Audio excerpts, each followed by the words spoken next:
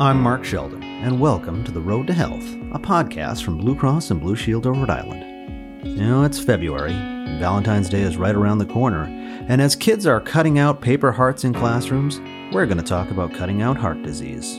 We're here promoting two amazing events, both associated with saving hearts and, by extension, saving lives. I'm speaking, of course, of the Go Red for Women Luncheon on February 10th, and the American Heart Association Heart Walk on June 10th. Which you can sign up for now. My guests are two women well known in this fight. Martha Wofford is president and CEO of Blue Cross and Blue Shield of Rhode Island, and she's also the Heart Walk chair. Melissa Cummings has a long history with Go Red for Women and currently chairs the board of the Southern New England chapter of the American Heart Association. They both sat down with me and spoke directly from the heart. Friends, welcome to the podcast. Thanks for having us, Mark. Glad to be here.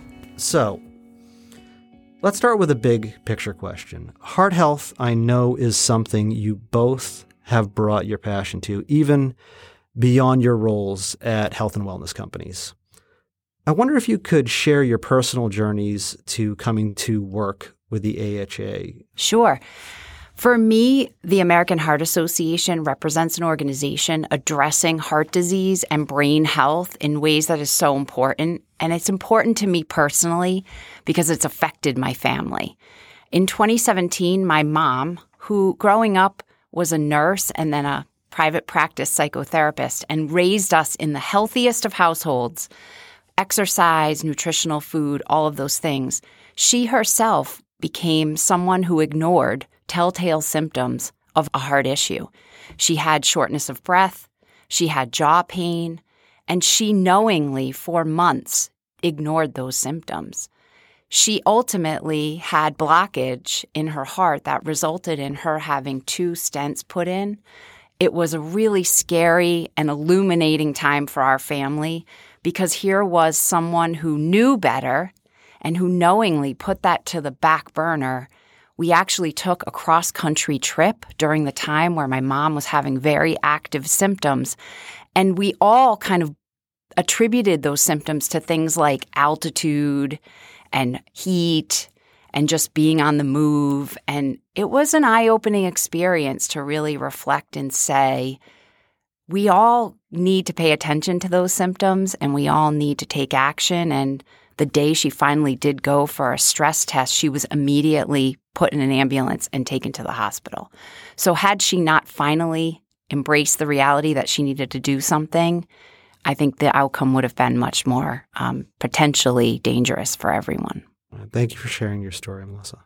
Well, as you both know, I think I'm a pretty nerdy person. And so I do really come to this more from a data perspective and a health equity one. And so when I look at people in this country who are aware of heart disease, are aware of diet and exercise and medications being really important to managing heart health, they tend to be people who are more affluent, who are more white.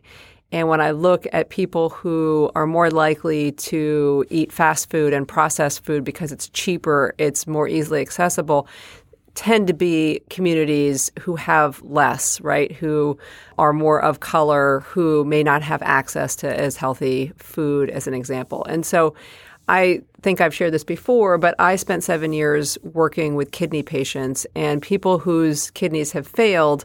Typically, it's a secondary disease, and it comes from 2 sources in most people: hypertension and diabetes that are unmanaged. And the pressure, so what people don't know about the kidneys is that they actually control blood flow. And so you think of it as your heart doing that, but the heart and the kidneys are really closely related.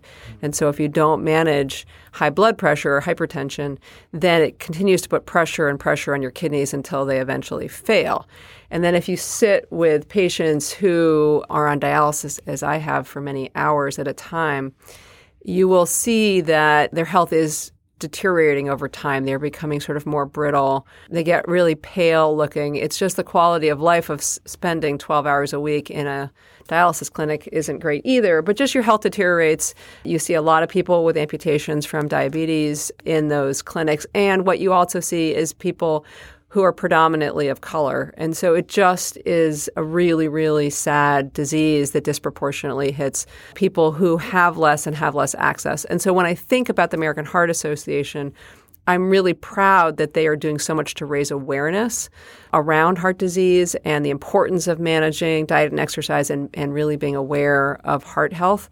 And then we also have to think about diabetes, and that's another really adjacent area that's important for us to raise awareness of. And then also the access, that's the other piece that we need to really think about, is how do we help people access good care, good screening, good food, the space to do things like get exercise and take care of themselves.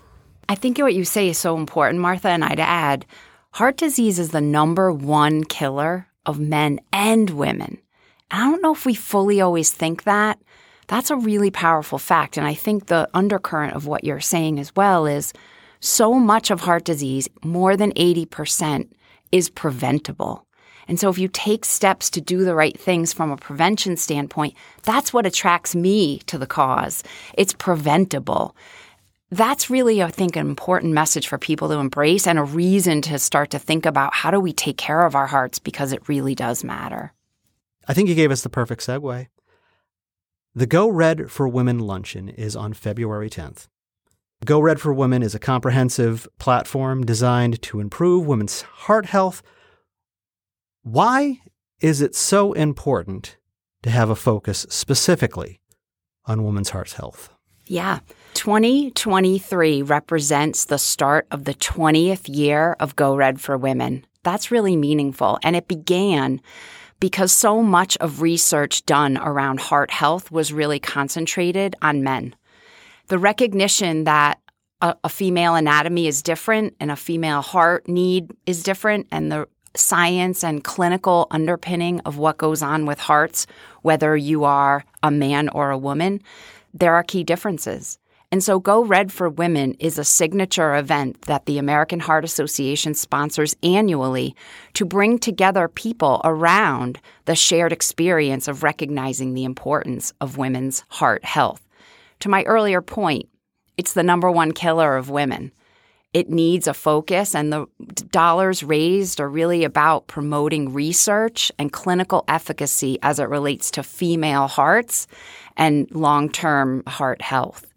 Blue Cross has been a very proud sponsor of Go Red for Women. I actually chaired this event in 2017, coincidentally the year that my mom had a heart issue. And each year since then, we've brought forth a group of women telling their story at this event in something that we call the Heart-to-Heart Storytellers effort. And it's really about making telling your story about your heart normalized, and the importance of sharing those stories, paying attention to those symptoms, doing something about your heart, and sharing what people have done to survive so that it inspires others to do the same.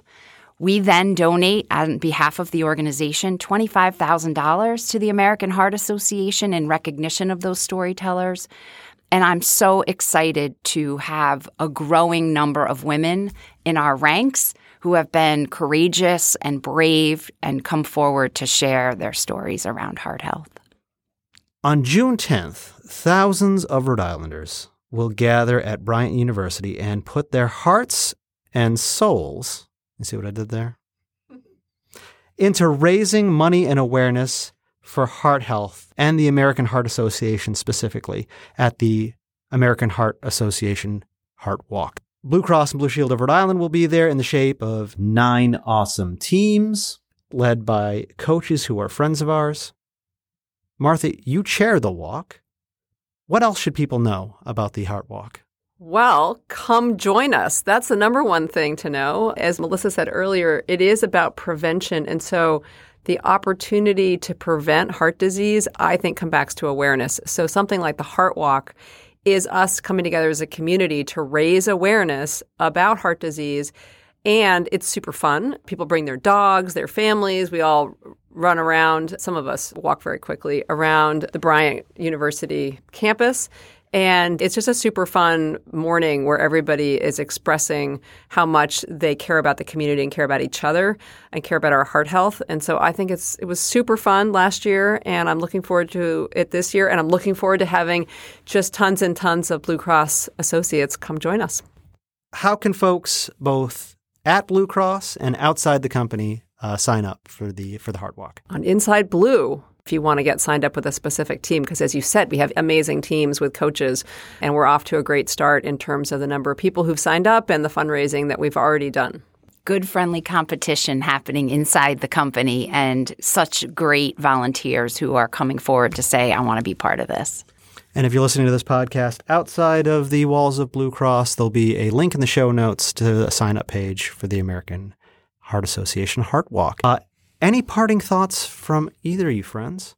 2024 is the 100th anniversary of the American Heart Association. So a centennial year is a really big deal.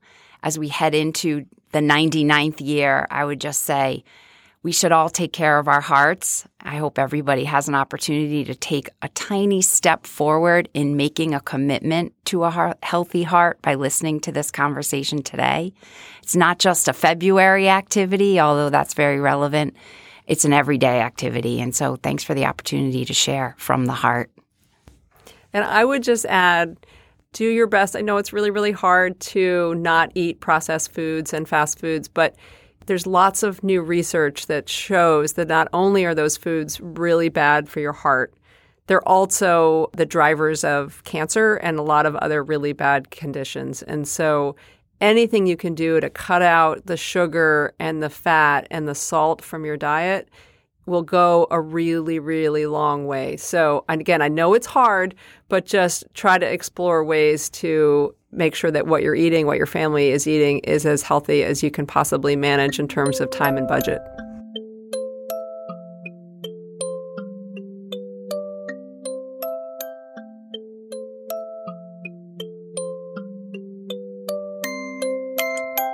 The Road to Health is a podcast from Blue Cross and Blue Shield of Rhode Island. It's produced and hosted by me, Mark Sheldon, and Mason Im is our sound engineer, with additional support from Yasmin Diaz. Be healthy, be well, and keep your eyes on the road.